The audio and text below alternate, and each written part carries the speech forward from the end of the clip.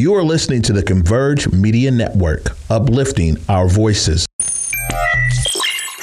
Hello there, everybody, and welcome back to Circling Seattle Sports on Converge Media. I am your host, as always, Charles Hamaker. I am not joined today by Belle Garcia.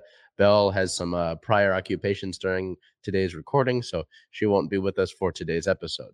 With that being said, things continue to happen in our Seattle sports world. The Seawolves played in the MLR title match. We'll get into that. The Sounders had a nice match, revenge match against Sporting Kansas City. This Mariners had a nice road trip. So there's still a ton going on. So with that being said, we'll just get right into it. In terms of Seahawks-related news, not too much going on for the actual Seahawks themselves. Some league-related news in addition to this little tidbit that we have for the Seahawks, but it's mostly league-related news when we get over to our NFL side of things. On the 23rd of the month of June, the Seahawks announced their official training camp report dates for rookies and veterans. Rookies and veterans both will have to report to training camp on the 26th of July, and we have a schedule for training camp for fans to attend and such. So the 27th and 28th are attendable days. The 27th is a season ticket holder only day. The 30th, August 1st, 2nd, 3rd, 5th, 6th, 7th, 9th, 10th, 16th, and 21st are the rest of the days for training camp that fans can attend. The 6th is a off-site training camp day at Lumen Field, so that's going to be interesting to see that. But this is more stuff that, we're going to head back into the NFL season. Obviously, there's a lot of news around the Seahawks in relation to quarterback play and, how will this team go forward without Russell Wilson, without Bobby Wagner? So there's a lot of headlines to be made. There's a lot of spots to be taken for the respective players on this roster. There are a lot of roster spots to fill, a lot of spots on the depth chart to be made out. So this is where a lot of that starts to form here in training camp. Guys who are undrafted free agents could take spots from draft picks. This is where that all starts to begin, and potential news about DK Metcalf and a new contract. So that'll be something to keep an eye on, but that's still to come next month around this exact time that we're at right now. So with that being said, we'll move on here from any Seahawks-related news and head into NFL league news. On the 20th of June, Dan Snyder doubled down on his decision to refuse to participate in any hearings. The Commanders' owner refuses to remotely participate in Wednesdays that day. This past week, congressional hearing after first declining to appear in person. So didn't want to show up in person, didn't want to show up online. We'll get to more Snyder news here in a second. On the 21st, tight end Rob Gronkowski announced his retirement. Gronkowski retires for the second time in his NFL career, deciding not to join Tampa Bay and Tom Brady this upcoming season. His agent, Drew Rosenhaus, hinted to that not necessarily being the full end of things for Gronkowski, saying that it would not surprise him if Gronkowski later joined Brady in Tampa Bay at some point this upcoming season. I wouldn't doubt it either. I mean, I figured when Brady retired this offseason, then he'd be back anyway, and I was right about that. So on the 21st, Deshaun Watson settled 20 of his 24 lawsuits. The Browns quarterback has reached a settlement in 20 of the 24 sexual misconduct lawsuits that he's facing. The attorney that was representing all 24 of these women said some more news on Watson there. On the 22nd, we get back to that Snyder-related news. Snyder's going to be subpoenaed. A representative by the name of Caroline Maloney said that in Wednesday's hearing that she plans to issue the Commanders owner a subpoena in order to compel him to testify. So things getting interesting in Washington, as they have been for what feels like decades for that organization. But, in the last few years with Snyder, it just seems like there's been more and more against him for the franchise to want to get him out. On the 25th, Watson is a hearing scheduled. The Browns quarterback Deshaun Watson will have a hearing next week with the NFL disciplinary officer, Sue L. Robinson. He may be out indefinitely. The NFL is going to push for an indefinite suspension for Watson, lasting no less than 1 year. So he could be out for a year at minimum. That's still to be determined fully. And then also on the 25th, it was announced that the NFL will not hold a supplemental draft for the third straight year. On the 26th, as we're looking here to wrap things up, we have some more news on the idea of a Deebo Samuel trade, when that might happen, if it might happen. The 49ers star receiver has not officially rescinded his trade request, despite being involved in team activities and such. The team is still hoping that they can mend the relationship.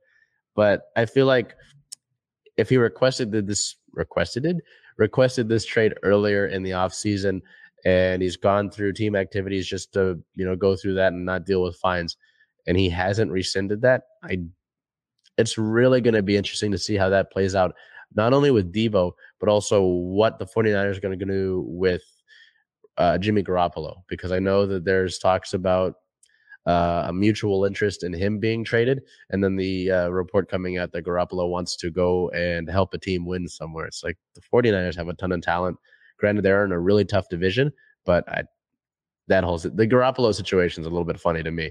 And then wrapping up league news on the 27th, a lawsuit was filed against the Texans. Plaintiff's lawyer in the Watson case announces the first suit being filed against the team for allegedly enabling the quarterback's behavior. So we will now look ahead. We have some actual semblance of a date to look ahead to training camp. It's not just, we'll have training camp in late July. We'll go back here on the 26th July. The training camp period starts for Seattle. We'll start to hear maybe an idea of when we'll hear a starter, Drew Lock or Geno Smith. Hopefully get DK Metcalf extended, because that's more so when the Seahawks actually do their extensions. So there's a lot that goes into training camp. So that'll be really exciting to see. With that being said, we switch over now to our Mariners-related news. A 5-1 road trip is never bad. There was something really interesting that happened in the game yesterday, the Sunday matchup against the Angels. So we'll take a look at that. And then a trade happened earlier this morning. So let's get right into the Mariners news. We will look at our scores here from the Oakland series, the start of the California road trip on the 21st at the Oakland Athletics, an 8-2 victory. Player of the game, center fielder Julio Rodriguez. Julio going 3 hits, 2 runs, 2 RBIs, blasting a 2-run homer in that game as the Mariners put on a pretty nice display of offense, something that I'm not used to saying really this season, at least not consistently. On the 22nd at the Athletics to secure the series victory, they win 9-0. So a nice shutout victory there. I believe George Kirby had a nice effort in that matchup as well. Player of the game, left fielder Jesse Winker. Don't forget Winker's name, because we'll come back to it later in the segment. Winker, 2 hits on the day, 1 run, 3 RBIs, and a walk. I believe that Winker also homered in that first game as well. And then this game on the 23rd. So you complete the sweep. Obviously, you see that with the broom little graphic that we have on the Athletics logo there, a little silly kind of thing. But a 2-1 victory. Player of the game, pitcher Robbie Ray, going 6 innings, allowing only 4 hits, 1 run, an earned run, that is, 2 walks, and 6 strikeouts. So another great performance by Robbie. Anytime that you just give up the 1 run, there's not much more you can ask outside of a shutout. That's perfectly brilliant. This Athletics game on the 23rd was one of the most bizarre things that I've ever seen. Seattle was getting no hit through, I believe, 7 innings by Frankie Montas. They record their first few hits. I don't think they got any hits in the 9th inning, the top of the 9th. And I think it was AJ Puck came in to relieve for the Athletics, walked 4 batters, and then 2 Mariners scored on 2 different wild pitches. You get your 2 runs that you saw there. The Mariners come in to close it out. I believe it was I think it was Paul Sewald, actually. Paul Sewald comes in and finishes the game off, and they sweep the Athletics. It was one of the most bizarre baseball games that I have witnessed, where you're getting no hit through 7 and a great performance. Going into the bottom of the 9th, you're still losing by a run. You tie it up with a wild pitch with the bases loaded, and then you do it again. I don't know what to tell you. I've never seen anything like it. We'll now move over to the Angels series. So continuing that California road trip, heading up down the road to Anaheim, to the Angels. On the 24th at the Angels, a 4-3 win. Player of the game, third baseman Eugenio Suarez, going 3 hits, 1 run, 1 RBI, and a walk. So filling up different aspects of the hitting stat sheet. On the 25th, a 5-3 win. Player of the game, first baseman Kevin Padlo. Yes, Kevin Padlo. And we'll get to why Padlo was in there at first base when we get to injury-related news. So as many of you know, I'm sure it's not good stuff. Padlo with 1 hit and 2 RBIs. On the 26th, a 2-1 loss to the Angels. Played the game, second baseman Abraham Toro accounting for the Mariners' only run with a solo shot. Before we get to the injury-related news and anything else, it's the last game of both series was very interesting in two different ways. On the 26th, there's some history here. So when the Mariners played the Angels back here in Seattle, Justin Upton, who used to play with the Angels, was hit in the head by one of the Angels pitchers and was able to. It was actually on the 17th. I remember that. That was my birthday. I was there. And he was able to play in the next game, pretty astonishingly. With that being said, I think it was the 25th game against the Angels that Eric Swanson threw a ball, lost control of it, and it got near Mike Trout, got near his head, but it didn't hit him. It didn't hit him. Remember that. It did not hit him. The next day, it was going to be, I believe it was going to be like a bullpen day for the Angels. Their announced starter was Jose Suarez. Instead, I think a rookie by the name of Andrew Wantz starts the game as an opener for the Angels and throws in the direction of Julio Rodriguez, and I believe he hit him. So that happens. Later on in the second inning, Wantz hits Jesse Winker. Winker gets hit, does not like it. Skirmish breaks out. So you might potentially, there's a whole fight. There's a whole video of it. There were actual punches thrown. I know that when these benches clearing brawls happen, there's not necessarily any real punches thrown. There were real punches thrown. So you might be looking at suspensions for Scott Servais, because anytime the bench is clear, really the manager is given some sort of penalty. Scott Servais, J.P. Crawford, Julio Rodriguez, Jesse Winker. I know those four were ejected from that game, at least on the Mariners side of things. There was a lot that happened in that. I believe one of the Angels relievers took a giant box of sunflower seeds and threw it onto the field for no reason. There was no one on the field at the time, and he just threw it onto the field. There was a lot going on. A Mariners fan ordered a pizza from a pizzeria in Anaheim and sent it to the Mariners clubhouse so that Winker could have it, and he got it. That was a whole big thing on Twitter. The 26th was a very eventful game. So getting into the more serious aspect of things, when we might hear about these suspensions, I'm sure we'll hear about these at some point later today, perhaps, or maybe even tomorrow. Expect to see several of the Mariners players appeal these just because of the way that things have gone. But considering the Trout was thrown near the night before, and there was the thing with Upton in the last series, the umpire crew should have been aware of how things went. With Julio being hit earlier, there was just a lot of things that went into it where a lot of baseball, the fan base as a whole, was really upset with the way that the Angels took things. So it makes the Angels series going forward a little bit more exciting. So we'll look over here to Player of the Week, who, funny enough, also in that 26th game, Jesse Winker flipped the double bird to the Angels faithful at Angel Stadium as he was leaving the field. And it's not for that. It's not for any of the fight-related stuff. My Player of the Week is Jesse Winker. Winker had a great week. He went 9 for 18 in his plate appearances. Really had a solid series against the Athletics. You can just look at the stats on your screen there. Had a really solid past week, and you'd love to see him be able to continue that. But this suspension might, throw him off. If you're in a rhythm, you want to keep doing things, right? You don't want to take a break necessarily, and that might be an issue that Winker runs into here. So it's kind of funny that there was a fight, but he had a great week, so he's my Player of the Week. There's no other story behind it. Do I like that there's some fight and knowing that there's some character in these Mariners? Yes, I do. I like knowing that. But it was really cool to see. And Winker, I would love for him to keep up that form, because we need that offensive presence that he can bring, the all-star level that he had last year. I'm not saying this past week was that. To see any semblance of that would be huge for this offense. But yeah, we don't have any news on suspensions as of this moment, as we are a little bit earlier afternoon on Monday. But we'll be sure to keep you updated on that as that progresses.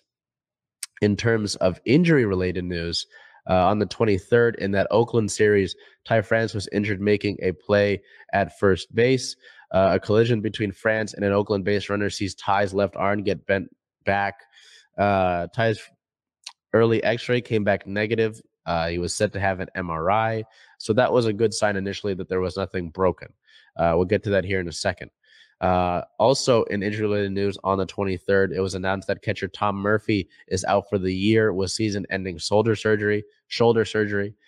He exhausted every possible option, trying to, get that shoulder back, trying to really get back into baseball form, but really had no other option outside of surgery, considering all of the circumstances. So that really sucks to lose Murphy. He was a guy that I have to admit, going into the season, I would have liked to add a catcher. I would have liked to see Cal Raleigh really find his form, which he is, funny enough, but losing Murphy is a big deal because he had been hitting the ball well and he had just been a really good asset to this team to begin the year. So that sucks, and hoping Tom the best in his recovery and hoping to see him back sooner rather than later. On the 25th, the same goes for Ty here. We got an injury update on Ty. He has a grade 2 flexor strain in his left forearm. He's on the 10-day IL now, retroactive to the 24th, I believe, but it said that he's feeling better. Someone put a timeline out there of 22 to 28 days. Pardon me, not games, days. So we'll see how that goes, because losing Ty for even 10 days, even a few days, is a detriment to this team and really hurts them. So we'll just keep an eye on that and we'll see how that moves. But that definitely really sucks for this ball club. Moving over here to team-related news and roster moves. Before we get to that trade that I mentioned, we have some roster moves that took place over the past week. On the 20th, right-handed pitcher Ken Giles was reinstated from the 60-day injured list. So Giles is finally with the Mariners and has made his debut. Infielder Kevin Padlo was recalled from AAA Tacoma. Left-handed pitcher Roenis Elias and right-handed pitcher Sergio Romo were both designated for assignment. So I believe there was a cutoff for the teams to get down to 13 pitchers and 13 position group players, and they have done that now. So it sucks to see both Elias and Romo DFA'd, but Elias at least joins the club back later. On the 22nd, right-handed pitcher Joey Gerber was released from the roster. He had been DFA'd prior, and then right-handed pitcher Sergio Romo was also released from the roster. It does suck to lose Romo. He's a great veteran presence to have, and he had been pitching relatively well to begin the season. But in his last few outings, he had just really struggled. Playing against Mike Trout will also do that to you, but it just was an unfortunate circumstances there. On the 23rd, Roenis Elias was outrighted to AAA Tacoma following his designation for assignment. So Elias was essentially sent out to be a free agent, and he elected to return to the club. So that's really cool to see, and I would imagine that we see Elias back with the Mariners at the big league level at some point this season. On the 25th, Drew Ellis, an infielder, was recalled from AAA Tacoma. He was involved with a trade last week. And then on the 27th, that trade that I was talking about, the team acquired first baseman / designated hitter Carlos Santana from the Kansas City Royals. Which is funny because Santana has actually had a stint with Seattle before, but they elected not to keep him. The Mariners received first baseman / designated hitter Carlos Santana, and the Royals received right-handed pitchers Wyatt Mills and William Fleming. So if you look at Santana's stats on the year, it's nothing too incredible. I believe he's batting .216 with some solid OPS. With that being said, his numbers in the month of June are much, much better. He's playing on a tear right now. He was for the Royals, now comes to the Mariners at a pretty opportune time. How long this has been brewing, I don't know, because obviously with the injury to Ty, having Santana is really impactful, and he can come in and impact that. But obviously now he can step into that sort of thing. With that being said, he doesn't strike out very much. He walks a lot. So this is going to be, and if he keeps up his June form, this will be really great for this offense to score more runs. So with the way that the season has gone, it is interesting to see the Mariners in this sort of buy now mode. But I'm excited to see what Santana can bring, because it's certainly better than some of the guys that we have on this ball club currently. We'll move over to league-related notes here as we wrap up the Mariners section. On the 24th, Aaron Judge and the Yankees settled arbitration at $19 million this year. So the Yankees slugger and the organization avoid arbitration. He can earn $25K in bonuses for winning the MVP award or the World Series award, World Series MVP award. He still becomes a free agent at the end of the season. So it'll be really interesting to see if the Yankees and Judge are able to come up with some number for him to sign this upcoming offseason, or if he ends up somewhere else. As long as he ends up in the National League, I'm okay with that. And as long as it's not the Yankees. On the 25th, keeping up with the Yankees in the news, the Astros no-hit the Yankees. So Christian Javier, Hector Neris, and Ryan Presley all combined for a no-hitter of the Yankees. The Astros become the first team to no-hit the Yankees since 2003. That's a long time. So that's pretty cool to see, and especially considering the fact that the Yankees got no hit. So we look ahead for the Mariners in their upcoming series here. They return home to T-Mobile Park tonight, starting a 3-game series against the Baltimore Orioles. June 27th versus the Orioles is a 7:10 start. June 28th versus the Orioles is also a 7:10 start. And then June 29th versus the Orioles is a Wednesday matinee game. That is a 1:10 start. Then they play a 4-game series against the Oakland Athletics to wrap up the homestand. June 30th versus the Athletics and July 1st, are both 7:10 starts. And then July 2nd and 3rd are both 1:10 p.m. starts. So the Mariners have a great opportunity against two relatively struggling ball clubs to find themselves at 500, hopefully, if they can have a successful homestand by the All-Star break. So with that being said, we look over to our Storm here, who had been on a solid run this past week. And I would say from their road trip, they went 5-1 on the 4-1, on their road trip. They come back to Seattle to start a string of games at home. And it was a mixed bag this past week. It was a mixed bag.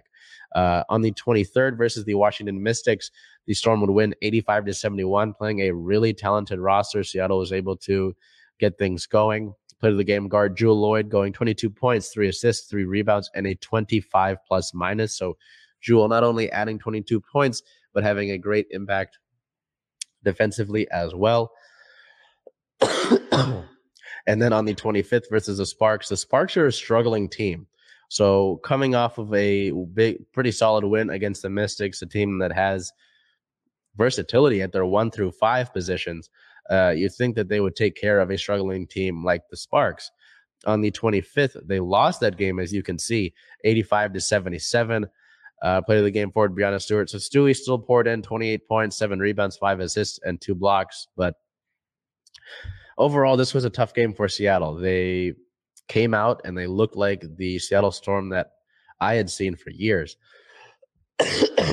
Great 3-point shooting, running in transition, pushing the pace, playing great defense, all of that in the first quarter.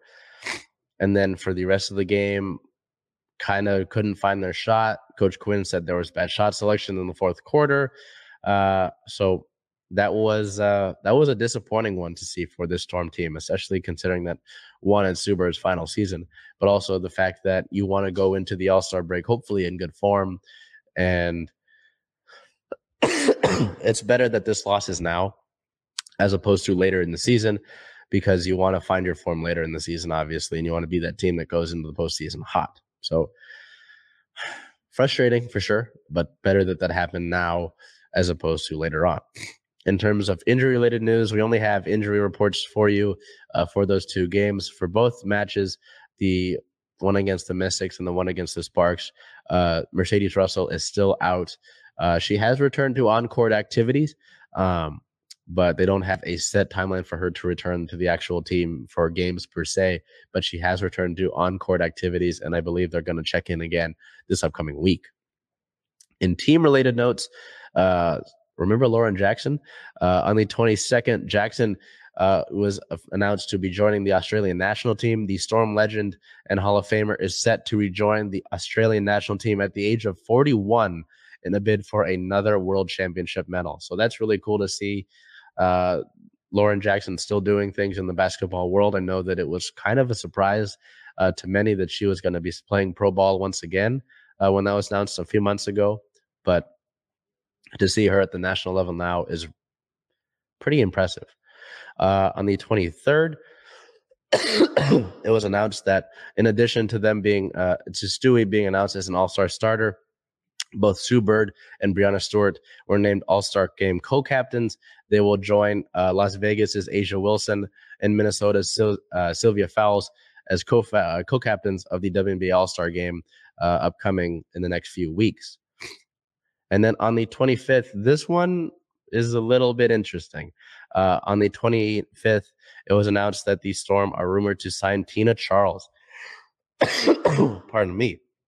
So this was a move that, before we get into it, this was a move that I was hoping that the Storm would make this past offseason because, well, one, Charles rebounds really well, and that's something that Seattle needed and still needs as apparent this past season so far that they've been playing.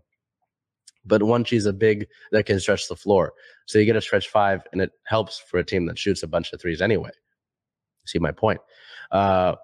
The Mercury and Charles came to what they announced officially as a contract divorce, which I've never seen before in my life. When Charles made it apparent that she did not see herself winning a title in Phoenix, and she wanted to go somewhere where she could do that. So the 8-time All-Star is expected to join Seattle once she has cleared waivers, which she has. The Mercury bought out her contract, as I mentioned, because they did not think that she could win a title. There's nothing official on this as of this current moment. We are on the 27th. That was announced a few days ago, the day of the Sparks game. Percy Allen with the Seattle Times asked Noelle Quinn about this, if she had any news to report, if she had any conversations with Tina. And of course, she was mum about it.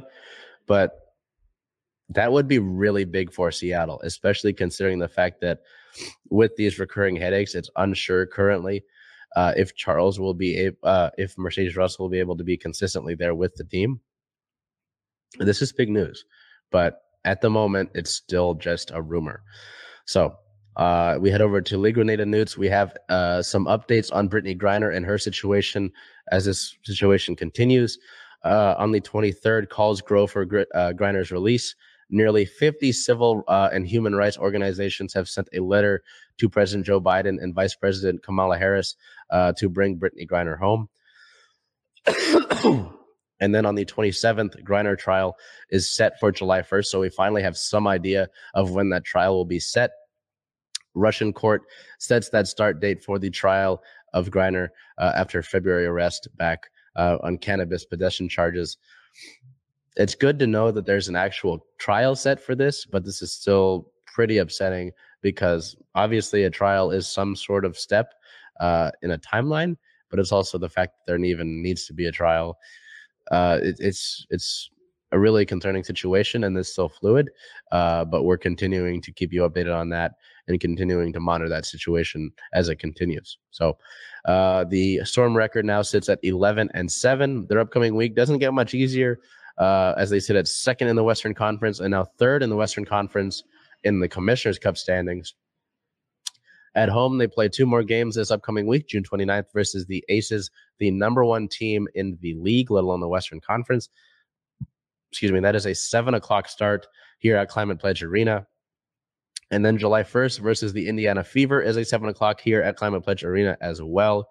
On Sunday, the 3rd of July, the Storm will travel to Atlanta to play the Dream with a noon start time. So if you look at that, obviously the Las Vegas matchup is pretty intimidating. Las Vegas is a great roster. I believe they have 5 or 6 players actually who average double-digit points, and that's pretty ideal. And they have Becky Hammond coaching them. So Las Vegas has things pretty well set up for them. As we head over to our Sounders-related news, the Sounders played only one match over the past week against Sporting Kansas City, and it was a pretty good one. On the 25th, the Sounders defeated the Sporting Kansas City 3-0. 2 players of the game here forward Jordan Morris had a goal, an assist, 2 big chances created, and an 8.7 match rating. At midfielder, Christian Roldan takes home player of the game number 2 with a goal and an assist as well. 3 chances created, as well as an 8.7 match rating, similar to Morris. This was a game where I believe I talked about it last week. Sporting's Tim Melia did the rock bottom on Christian Roldan. So kind of satisfying to see him get the goal and the assist there. And just the fact that Sporting has had Seattle's number in recent years. So it was good to have a nice 3-0 victory over them on the ABC stage on national television. So that was a nice match for Seattle. And then we get to the not so nice stuff with injury related news. On June 25th, it was announced that Obed Vargas, the young midfielder who has done a lot of great work for Seattle this season, has come and impressed a lot of folks, has a lower back injury, and that will take him out for a decent amount of time. There's no necessary time limit for that at the moment, but lower back injury, anything related to the back is serious business. So we'll keep an eye on that. We'll continue to learn about timelines and such, but hopefully Obed gets better much sooner rather than later, and we can see him in the Rave Green hopefully later on this upcoming season, but we don't have any actual timeline on that. The rest of the injury report against Sporting KC, in addition to Vargas, Javier Arriaga and Raul Ruidiaz were out with a left hamstring strain. Both of them had that hamstring strain in their left leg, so they were both out against Sporting. And then Josh Atencio was out with health and safety protocols, and head coach Brian Schmetzer said that he will be out for a while, but Atencio was at Sounders training today, so it could be an indication, but I doubt we see him by Wednesday, Seattle's next match. Some injury updates that we got today. So no new injuries, thankfully.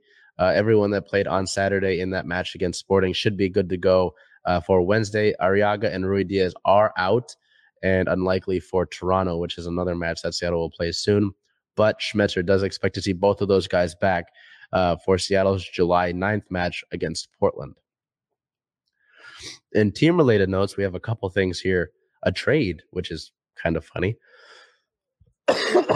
considering that the Sounders won't make that many trades, at least not in too many recent years.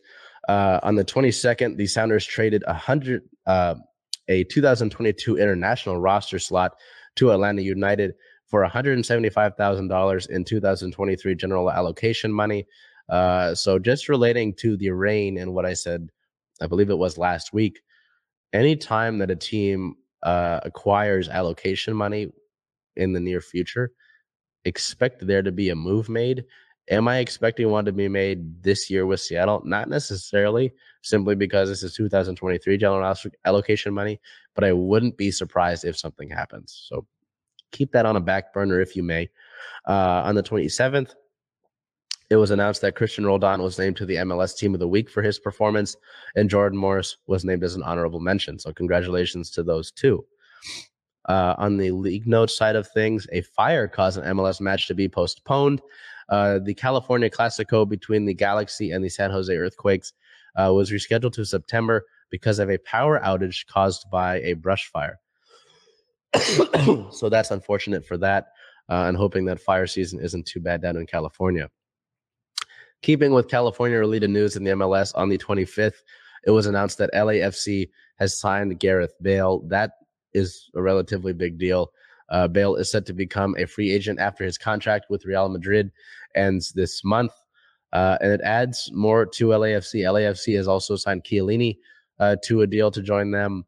So it's a lot of talent for LAFC that already had a lot of talent. Carlos Vela, I believe, re-signed as well. So they're keeping someone that won an MVP a few years ago. Gareth Bale has incredible talent. If you know soccer at the international stage, across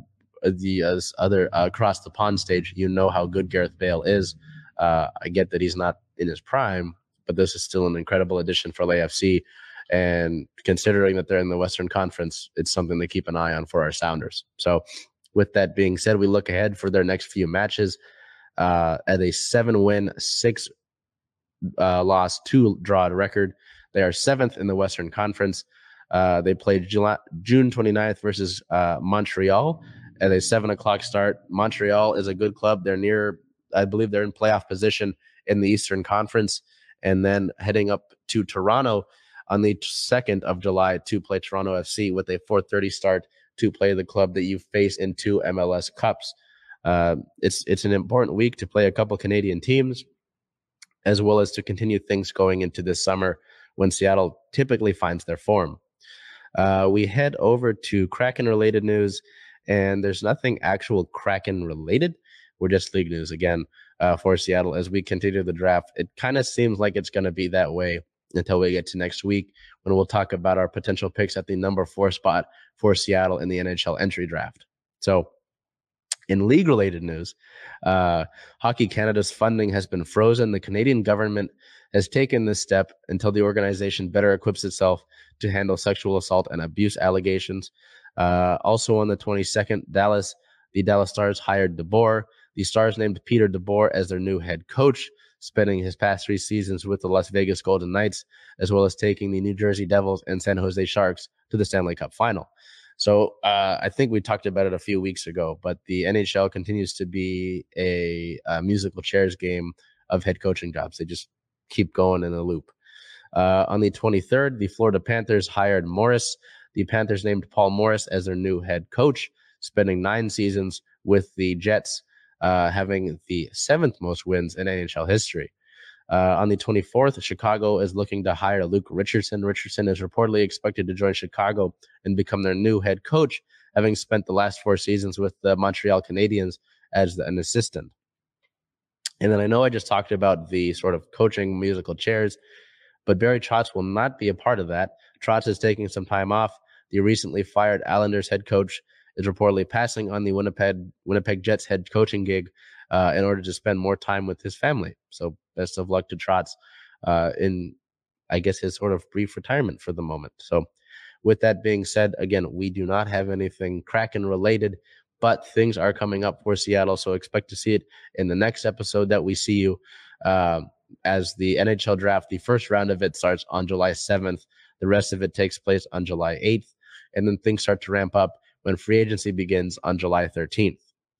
We head over to rain-related news here. And since they are in a sort of international break as well, not too much going on here, but we do have a couple of key points for you from the Reign camp. On June 27th, Tobin Heath joined the Reign for training officially. So with her and Kim Little, it'd been kind of a waiting game to see when those two may join the club. We know that Jordan Huitema won't join necessarily for about a month as she is with Team Canada. But Heath was with the Reign for training today. I know that there was some concerns with her as she had been coming from Arsenal and she suffered an injury when she was with Arsenal, but she participated in the full training today, just talked about getting back into soccer shape and said that she felt great. So that's a good sign there. And then also today on the 27th, the team announced the transfer of Zani Kajan. So the Reign's 8th overall pick, the first round of this past NWSL draft, they transferred to ACF Fiorentina. This was done for an agreed upon transfer fee that the league doesn't announce. Head coach Laura Harvey had this to say about Kajan. Zani is someone we believe has a bright future, and for her to fulfill her potential, we felt it was the right decision to get her to a European club where she can play games, as Kajan has not appeared in an NWSL regular season game with the Reign. We will be following Zani's journey at Fiorentina and looking forward to her smashing it out there in Italy. So interesting to see that. I know that the pick of Kajan was one that's got a lot of eyeballs on it when that pick was announced for the Reign. And that was something that I had actually thought about with the news of Heath, with Little, with Huitema coming to us these past few weeks, that I was like, someone's going to probably go on loan, and it's probably going to be one of the players that's younger. And if they're not getting playing time, it's more than likely going to be them. And Kajan fit all of those boxes. So best of luck to you, Zani, over in Italy. And hopefully we see you again at some point later on in your career. So with that being said, the Reign do have a match this upcoming Friday against the North Carolina Courage, who find themselves at the bottom of the NWSL table, which is kind of odd considering that if you look at the NWSL, the Courage are one of the benchmarks for success. The Reign sit at a 3-win, 2-loss, 4-draw record at 4th in the NWSL table. Their next matchup is July 1st versus the North Carolina Courage with a 7 o'clock start time. That is here at Lumen Field. So that could be the first time that we see Tobin Heath with the Reign. But considering that she just joined training today, I wouldn't expect to see her for a large amount of the game itself. We move over to our Seawolves here, who had made it all the way to the MLR title match, an incredible season that about a month ago we thought was over. Unfortunately, it does officially end. It ended here either way, but it doesn't end on the way that they wanted it to, or any of us wanted it to, with a loss to Rugby New York, July 25th in that MLR title match. The Seawolves lost 30-15. So Seattle falls in the MLR title match. It's their first playoff loss in franchise history. It's a tough one. This is a team that, as I mentioned, they were playing on house money. They had nothing to lose necessarily, considering the fact that they had essentially been gifted a playoff spot. But it is tough. I think anytime that, regardless of the circumstances, anytime you lose in a title game, it's going to be tough for you. So congratulations to the Seawolves. We will have a season in review for you next week, but just tough. And I'm sure with what you were able to build this past season, Seattle will be back. They're one of the most successful franchises in Major League Rugby as a whole. They'll be back. So it's really tough. Excuse me. It was tough to look at it like this and to have them lose. I mean, Rugby New York was deserving. You see the score, that 30-15. They really played their heart out. They did a great job, and they earned that title. But it's tough. So we will have a season in review for you this upcoming week. We do have a small tidbit in injury-related news. Duncan Matthews missed the MLR title match with an injury that was announced. So that sucks to not have Duncan. But the Seawolves finish with an 11-8 record overall, and we will have a season in review for you this upcoming week. We head to Seattle Star of the Week. I would say Stars of the Week, but I'm just by myself today. This past week, I went with Jordan Morris as my Seattle Star of the Week. I thought that Jordan, the Mercer Island kid, a guy that's fighting for his spot on the U.S. men's national team to be with the team when they head to Qatar for the World Cup later this year.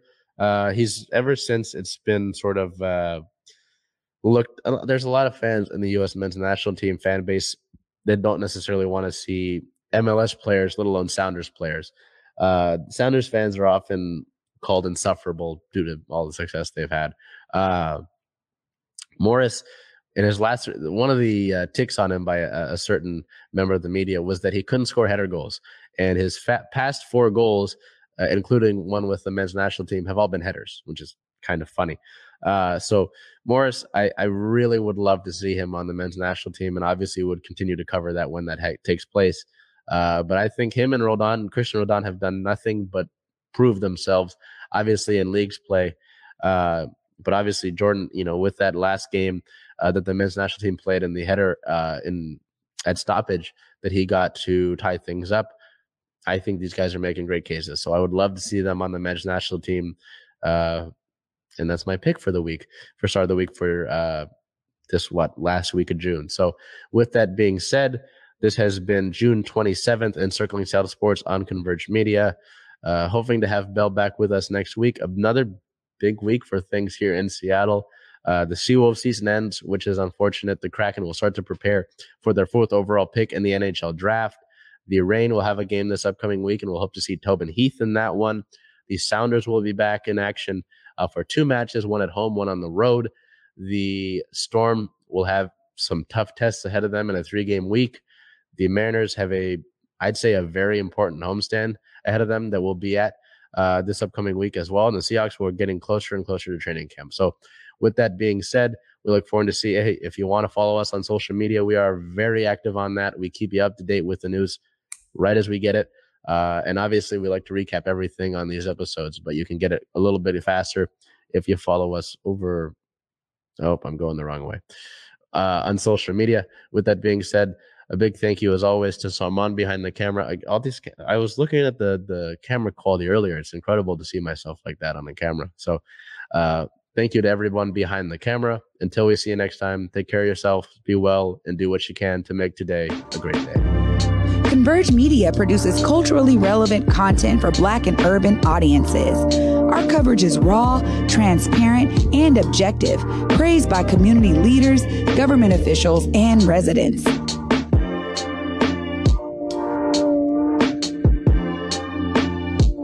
Support Converge Media today via Venmo, Cash App, or PayPal at Converge Media.